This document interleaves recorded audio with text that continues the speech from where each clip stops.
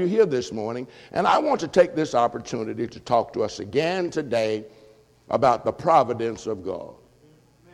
The providence of God. We can talk the rest of this year about the providence of God. Volumes have been written concerning the providence of God. And when we talk about the providence of God, we're talking about how God reacts and acts to control things in his world.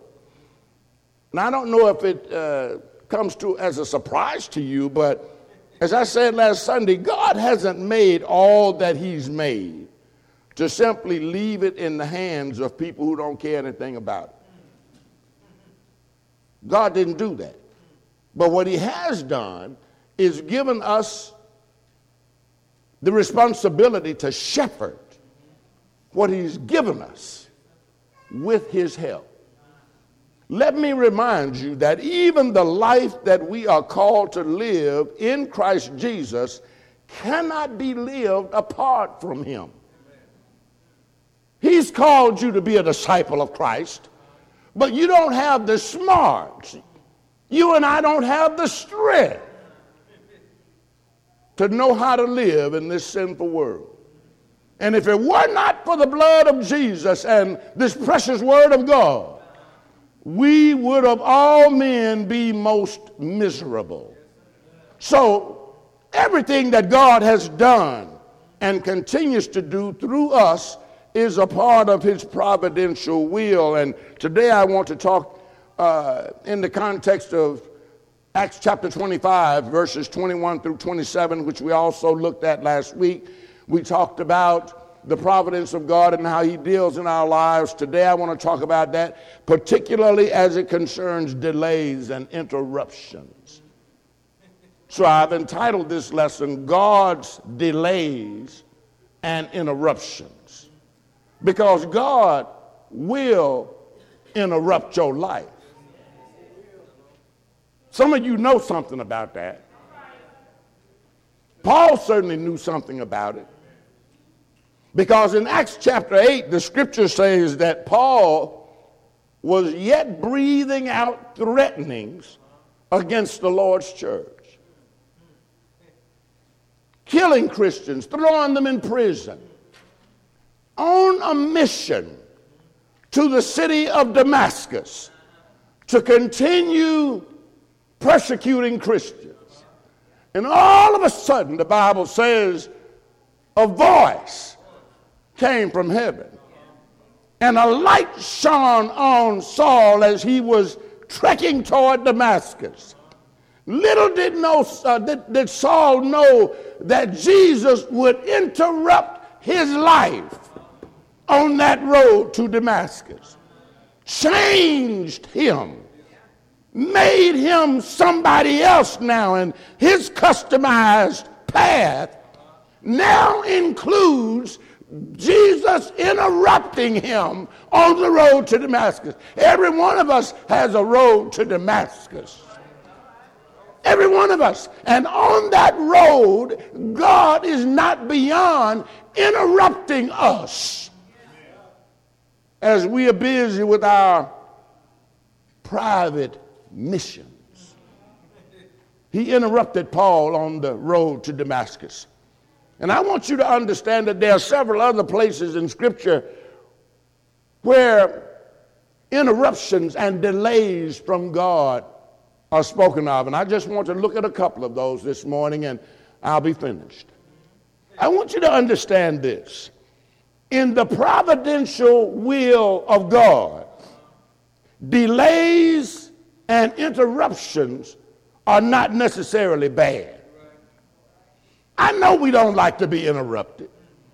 I don't think anyone likes to be interrupted, especially if you're up talking as I'm talking now. If someone were to break in on me and interrupt my message, that would take me somewhere. I may feel some kind of way about that.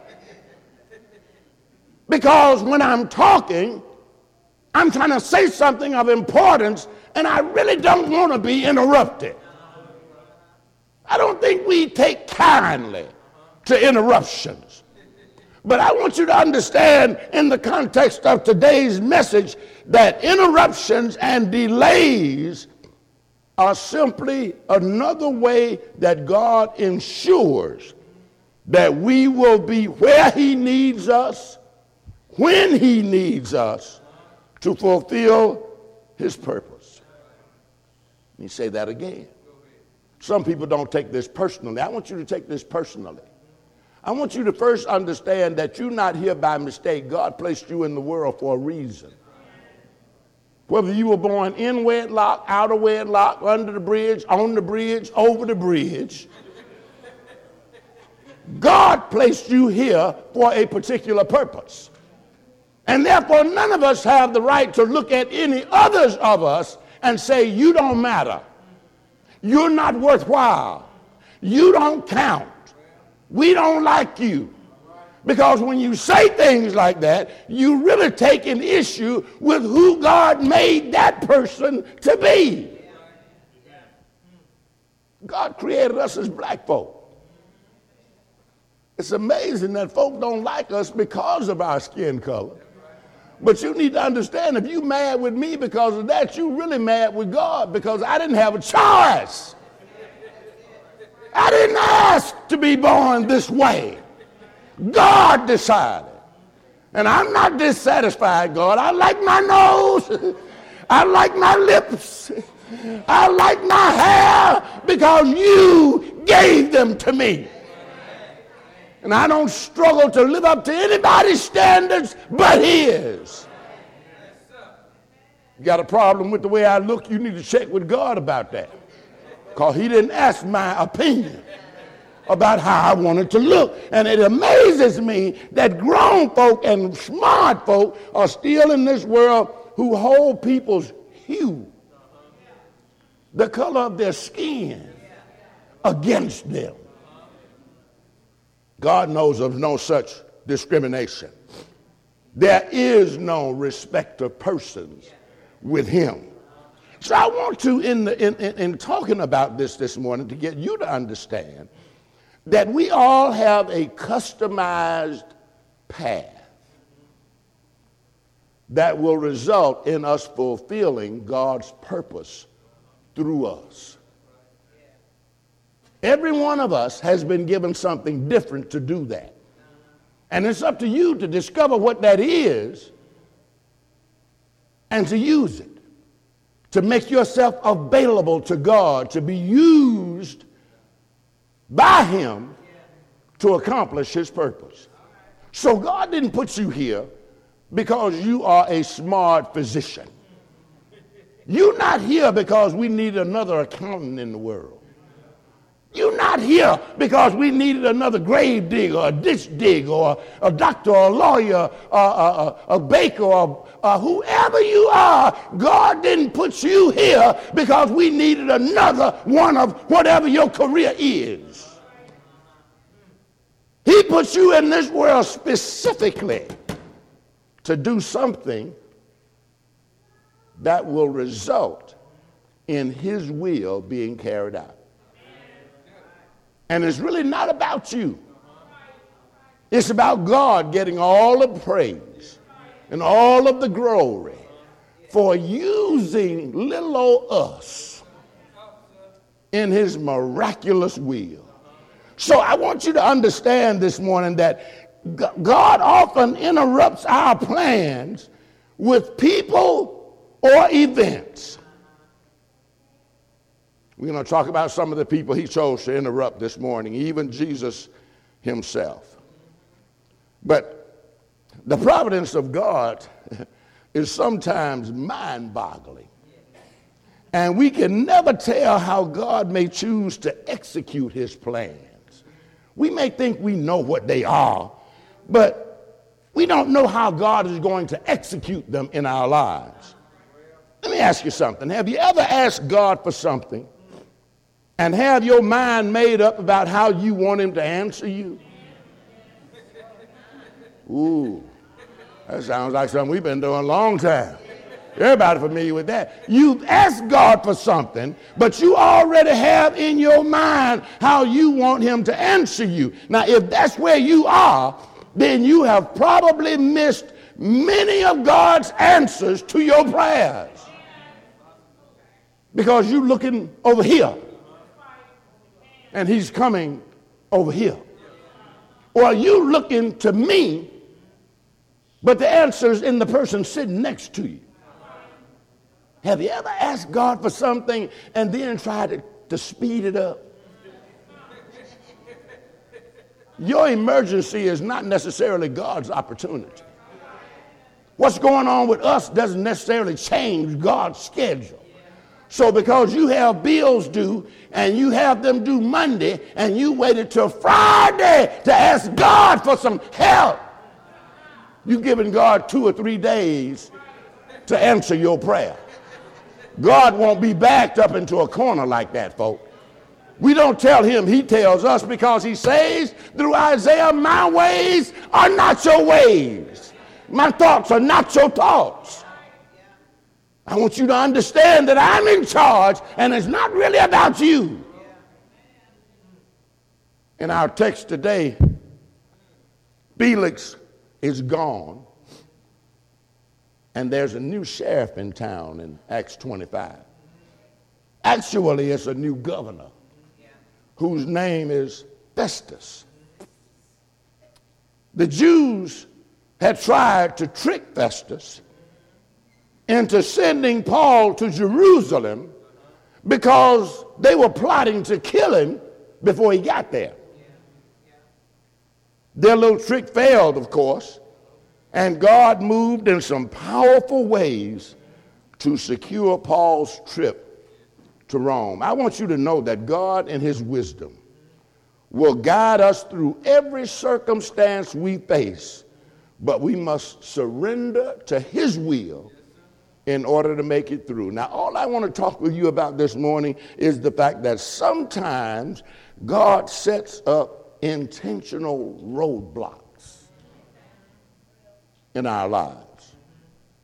Things that we have nothing to do with, but things that will guide us along a certain path. You know, when people want to guide you along a certain path, they'll kind of map it out for you. You know what I'm saying? They will put some stakes up. Well, God has in essence mapped out a path for each one of us that is designed to end with his will being done. Sometimes in that, he sets up roadblocks or interruptions or delays. Sometimes, in order to be right where God needs us, when he needs us, he must put up some roadblocks that will force us into a direction that we really weren't planning to travel. But in order for us to be where we need to be, when we need to be there, God is the author of our lives. Now, Paul has been stuck in prison in Caesarea for 2 years. He's out preaching the word, discipling, trying to get folk to become a member of the body of Christ. And in so doing, when he gets to Caesarea, they have a scene that's pretty much like our scenes today. Can you imagine? Well, it shouldn't be difficult for us to imagine that people are arrested without any evidence. If anybody can, you can see that today, right? And that was the plight of Paul in Caesarea. They were wanting to try Paul, and some were even saying that he wasn't fit to live. But when somebody asked why, what has he done, they said, well, we really don't have anything on paper right now. Isn't that a travesty? But I want you to understand that God allowed that. Travesty. They had none. Here's a man whose life they were calling for, and yet they had no viable accusation against him. As a matter of fact, at the end of chapter 25, one says, I was hoping that he could testify so that we would have something to put in a letter that we could use against him. In other words, we don't have anything against you. You know, when you've been picked up for something, especially if there's no evidence, what you'll find is that a lot of detectives and police officers will want to question you before you have asked for a lawyer. Now, the reason we Mirandize people is so that they understand you have a right to say nothing. I don't care how mad they get. You can say one word, lawyer. Next question, lawyer. Because what they're looking for is for you to make some statements to them that will further incriminate you. See, because they may have picked you up initially because you fit the profile. You 6 foot. You got one of them crazy hairdos. And you black. That's all we need. They said somebody just robbed the store and it was 6 foot black man with those twists in his hair. That fits about 200 right here in our neighborhood. Right here. So they get out there and they round up these folk and they bring them in and then they put words in their mouth. Where were you at 5 o'clock? I was at home alone. Do you have any alibis? Anybody can verify that? No. And then they treat that like it's a crime.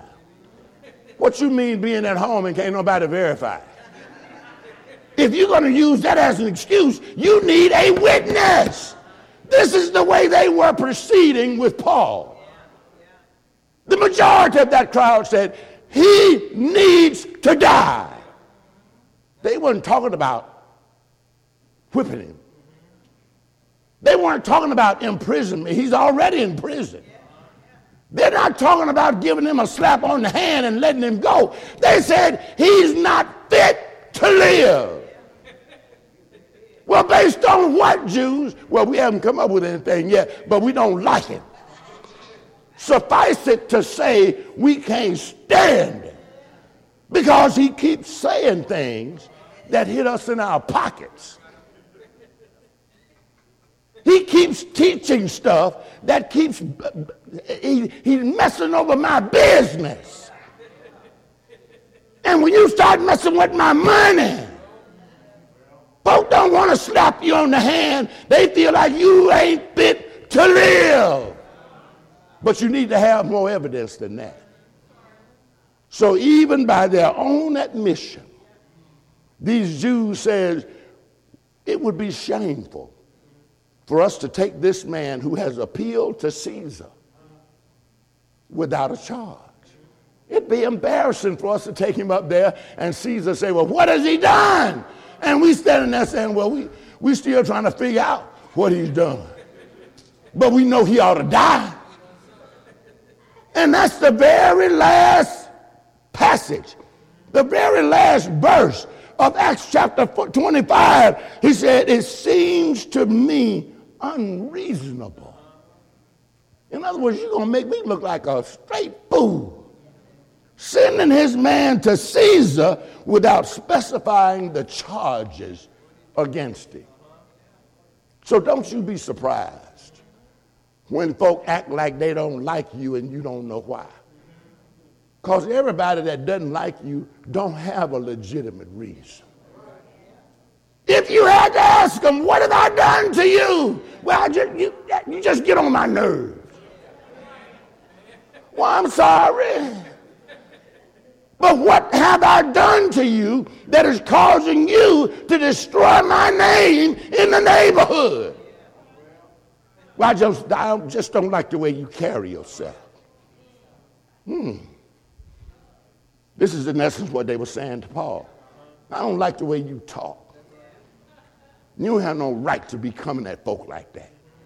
So you ought to die.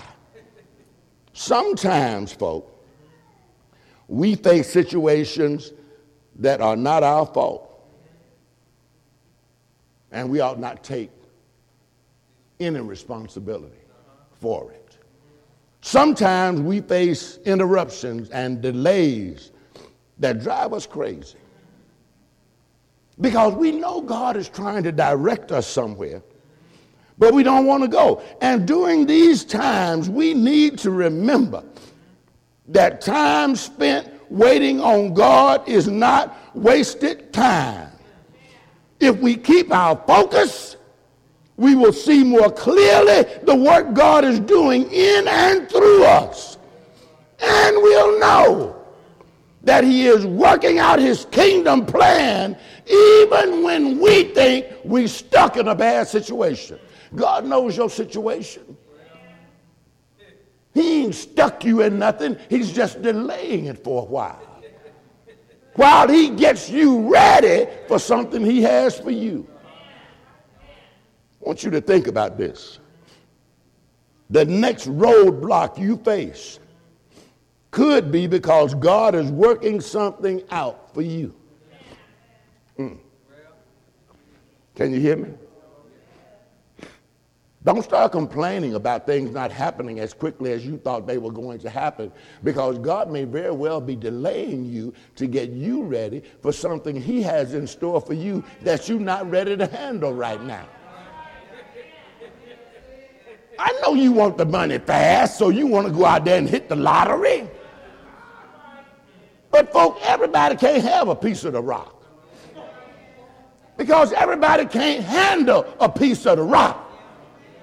There are those of you right here, right now, who if you hit the lottery would leave the church. And you wondering, Lord, I need help just like everybody else. I went down there and got my scratch off, and every time I scratch it off, it says, try again. When am I going to hit it?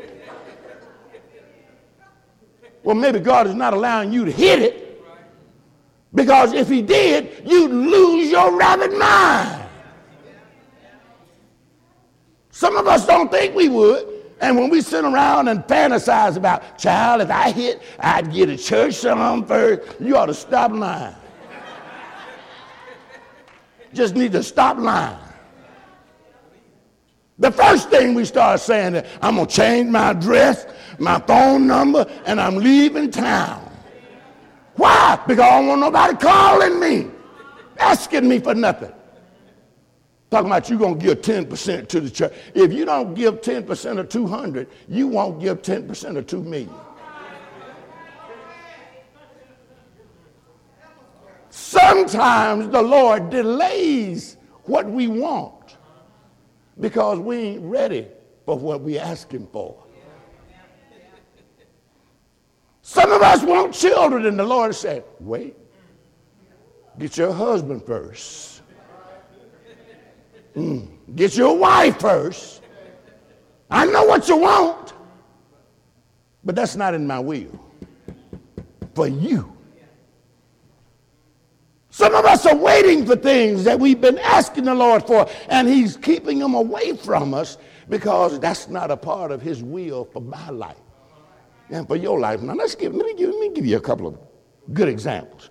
That delay and interruptions have their place. I want you to look at John chapter 11 with me a minute. We're going to move on through this.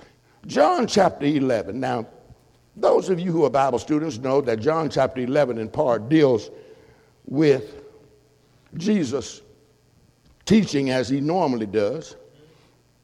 But in this particular chapter, between verses 18 and 26, something strange happens in the life of Jesus. The Bible says that Jesus, well, if we look back at that first verse, that a certain man was sick, and it was Lazarus of Bethany, the town of Mary and his sister Martha. And it was that Mary who anointed the Lord with fragrant oil and wiped his feet with her hair. That's that same Mary we're talking about, who was one of the sisters of Lazarus. Well, Lazarus became ill, according to verse 2. And his sisters, in verse 3, sent for the Lord, saying, Lord, behold, he whom you love is sick. Now look at this in verse 4. When Jesus heard that, he said, this sickness, number one, is not unto death, but for what? The glory of God. Sometimes your sickness is about the glory of God. It really ain't about you.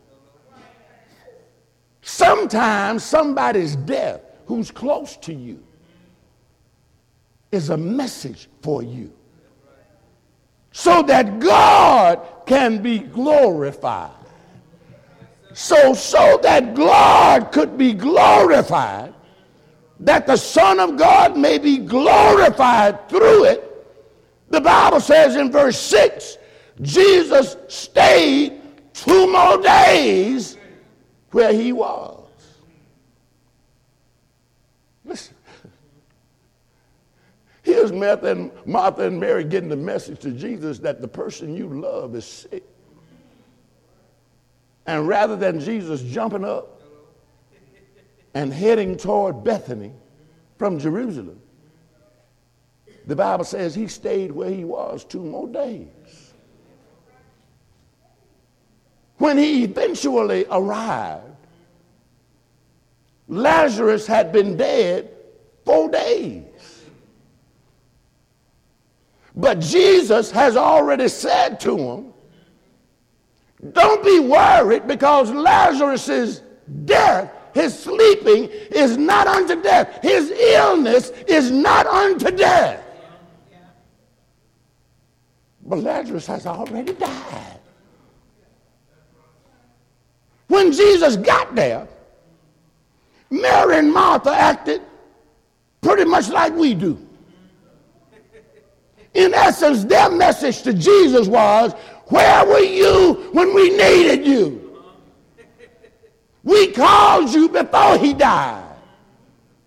Got the message to you that he was sick. Why are you coming 4 days later, Jesus? Now he's dead, and they surmise that since he's been dead 4 days, he's stinking by now. I want you to understand that had Lazarus not died, we wouldn't have passages like the 25th verse in this chapter. Jesus says, I am the resurrection and I am the life.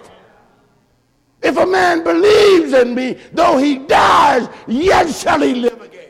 We would not have heard those words except for the death of Lazarus.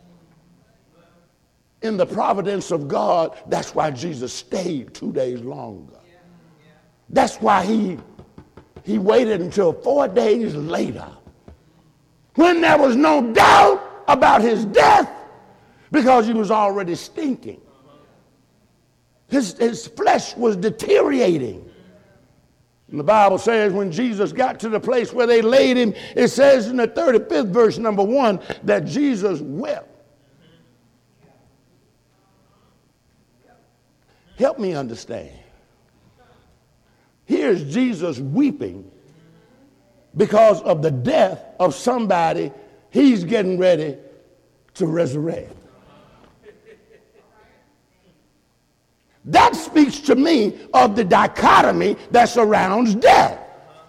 The physical part of man is drained, is brokenhearted, and often weeps, just as Jesus did. But the spiritual side of him says, if a man dies, he'll live again.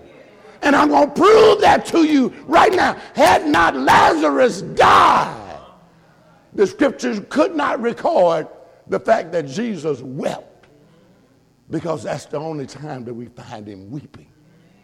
Jesus wept over the death of Lazarus, but he was getting ready. And when he got ready, he went to the tomb where they had laid him. And the Bible says he prayed first that God would be glorified through what he was getting ready to show him. And then he said, Lazarus, come forth. Lazarus, come forth. Now, the Bible says that when he came out, he was still bound in burial clothes. That means his arms were bound. His feet were bound. So how in the world did he walk out of the tomb? the Lord just summoned him. And when he came out, Jesus says, now loose him and let him go. But before then, he hadn't been loosed. Show you what the God we serve can do, folks. Sometimes Jesus delays himself in answering our prayers because we need to get ready for what we asking him for.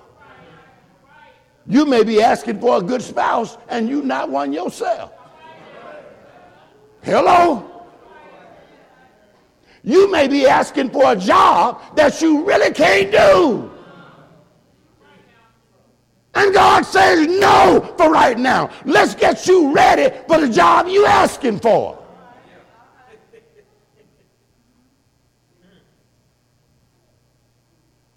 Hear me when I say to you that Jesus was no exception to this rule. In Matthew chapter 9, verses 18 through 26. If you begin with verse 18, let me get through this and we'll be where we need to be. Matthew chapter 9, verses 18 through 26. And I just want to show you through this that Jesus was not beyond being interrupted. He was not beyond delaying to reach out to people. Because in Matthew chapter 19, or Matthew chapter 9, Jesus is in the middle of an explanation about putting new wine into old wineskins. That's what he's talking about. And as he's talking about it, a Jewish synagogue leader who was no friend of Jesus came to Jesus and interrupted him in the middle of what he was talking about and said to Jesus, my daughter has died. Now you imagine this. Here's Jesus sitting, and you know rabbis in that time sat as they taught. He's sitting there teaching them about putting new wine in old wineskins, and out of the clear comes one of the synagogue leaders of all people who interrupts Jesus and says, my daughter has just died. But I believe that if you'll come and put your hand on her, that she'll get up. And the Bible says Jesus got up immediately and went with him, and so did his disciples. Now, here they go to the home, headed to the home of the man who has just implored him to heal his daughter. And just then, a woman who had been subject to bleeding for 12 years. The Bible says she had an issue of blood, that she had spent all of her money trying to find somebody to stop that issue of blood. But while Jesus is headed to the synagogue leader's house, here's a woman that reaches through the crowd and touches him. Because her attitude is, if I could only touch his garment, I'll be made whole. And the Bible says when she touched him, Jesus didn't approach that like he was being interrupted. You know how some folk can get on a mission doing one thing and then miss 3 or 4 good things that they could be doing on the way to that mission? Sometimes we get on this one mission and we can't see anything else. Here's Jesus going to visit a man whose daughter has just died, and on the way there, a woman interrupts him by touching his garment. And the scriptures say when she touched his garment, he felt some power leaving. And he turned around and said, who touched me? And the disciples are looking at him like he's crazy. They're like, people are thronging you, Jesus. What you mean, who touched you? A whole lot of folk touched you. He said, no, not like this, though. And he turned around, and here was this woman who was not even standing. She's reaching through the crowd just trying to touch the hem. That's way downhill. If I can get my hand through there and just touch the bottom of his robe, I'll be made whole. And Jesus says, because of your faith, you're healed. But I imagine if that official was there, he'd have been saying to Jesus, Jesus, come on, we ain't got time for this right here. I already told you my daughter is dead. Leave that alone.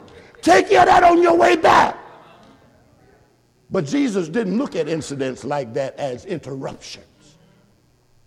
You may be on the way to do a good deed, and God put 3 or 4 other good deeds in your path while you go in there. Are you easily interrupted? So much so that you can help somebody? Have you ever gotten off the expressway and come to the light and somebody interrupt your day?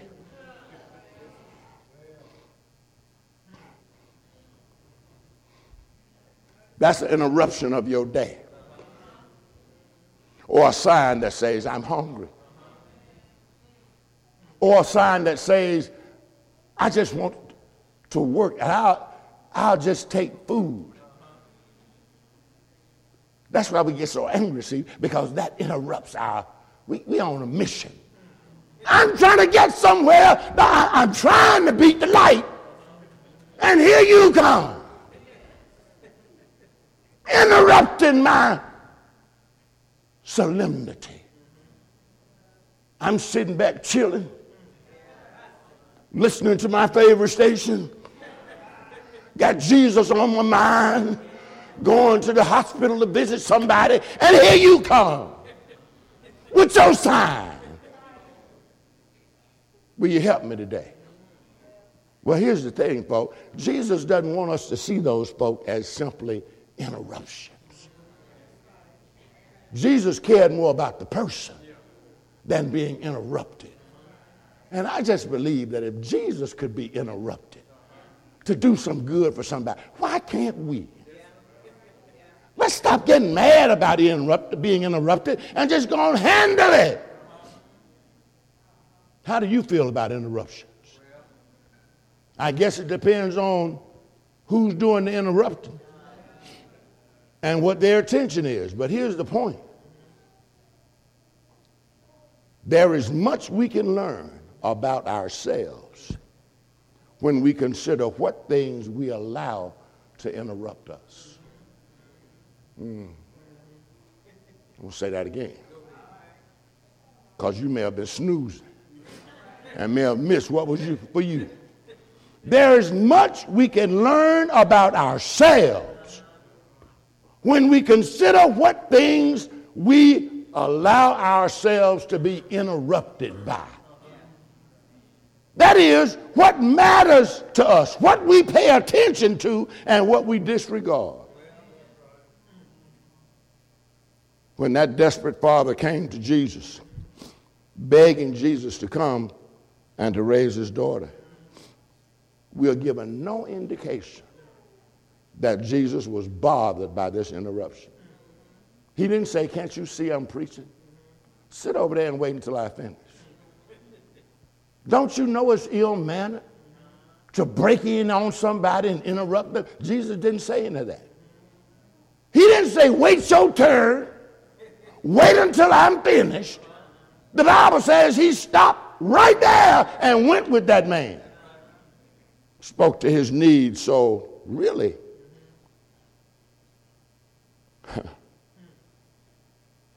Jesus got up and went with him, the scripture says, and you probably know that sometimes he will slow our pace.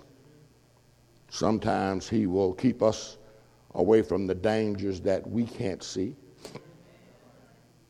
But beside his compassion and his brilliance, this passage has such a meaning to all of us, because it really shows that when we get mad at people that God has made and how they deal, we really get mad with him. You're really getting mad with God. If you got a problem with the way God made me or your neighbor, you got a problem with God, not with me and not with your neighbor.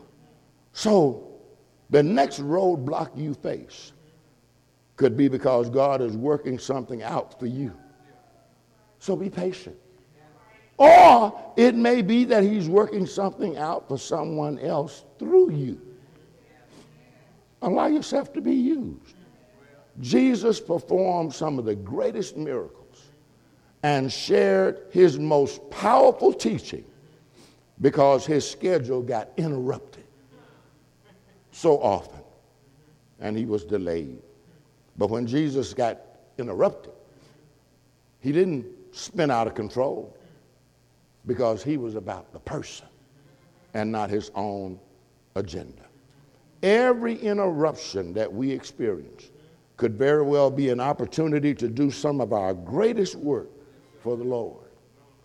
So don't complain about delays and interruptions. They are all a part of God's providential will for you.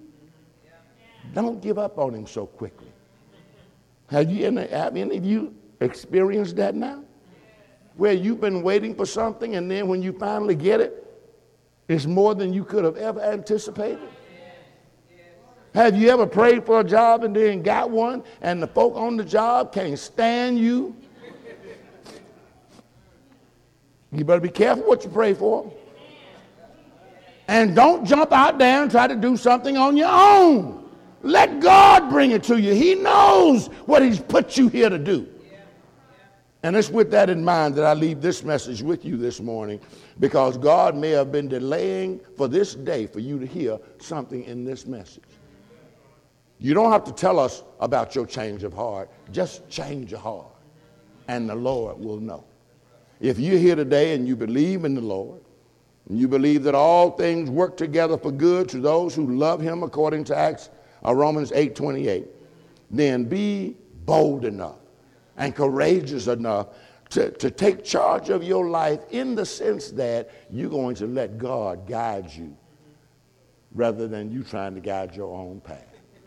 Will you give that up? Will you take your hands off the steering wheel?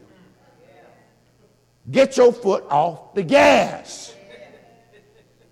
And by all means, take your foot off the brakes. You are a passenger in God's automobile. Sit back, buckle up, and be at ease, because the master's driving this ship. You don't have to worry about it. If a storm comes up, he'll say, peace be still, and ride through the waves. Oh, folk, if you know him like you ought to know him, you ought to be sitting there this morning smiling and declaring, hallelujah, that I've met him for myself. And I know what he can do. When I was trying to be hard-headed, he steered me anyway. I didn't find out till 24 hours later that it was for my good that he had sent me over here rather than let me go here. Because even though I think I'm smart, sometimes I'm as crazy as a road lizard. And I don't understand what I'm doing. But I swear to you that I do. But Lord, I thank you that when I get on my high horse like that, you do something to humble me and to keep me on the path you have for me. If you want to be happier, let go of the steering wheel. If you want to be more peaceful, get your foot off the gas. If you want to be more content with what he's already given you, take your foot off the brake and let him have his way with you. He's never done us any wrong, has he? He's never led us wrong. He's never lied to us. He's never promised us anything that he didn't give if it's due. But there is a promise of eternal life, which we haven't gotten to yet. And I'm encouraging you this morning to not just be shaken, be saved. Don't just tremble. Obey him. The message is yours. And if you're here this morning, you're not a member of the body of Christ. Acts 2:38 speaks to you. If you've been cut to your heart because of your faith, then the next thing you need to do is repent of your past life be baptized and added to the body of Christ for the remission of your sins. All the stuff that people are telling you you need to do, you don't need to do. They're just trying to make it seem better, because we tend to believe that things that we can't understand are better than things that we can. We're better with things that confuse us than we are with things that open the door for us. But God is telling us today, it's very simple. You don't have to jump through any hoops to be a member of the body. You don't have to have no dreams. You don't have to talk to no palm reader. All Jesus requires is that you have faith that he indeed is the Son of God. That you be willing to submit your life to him through water baptism. Because when you come up out of that water, you are added to the body of Christ. And you receive the gift of the Holy Spirit. You can't buy the Holy Spirit. You can't pray for the Holy Spirit. The Holy Spirit is given you once you become a member of the body of Christ. It's a gift. You don't try to buy things that are gifts. It's a gift. If you want some, come and get it. Right now, as we together standing, as we say.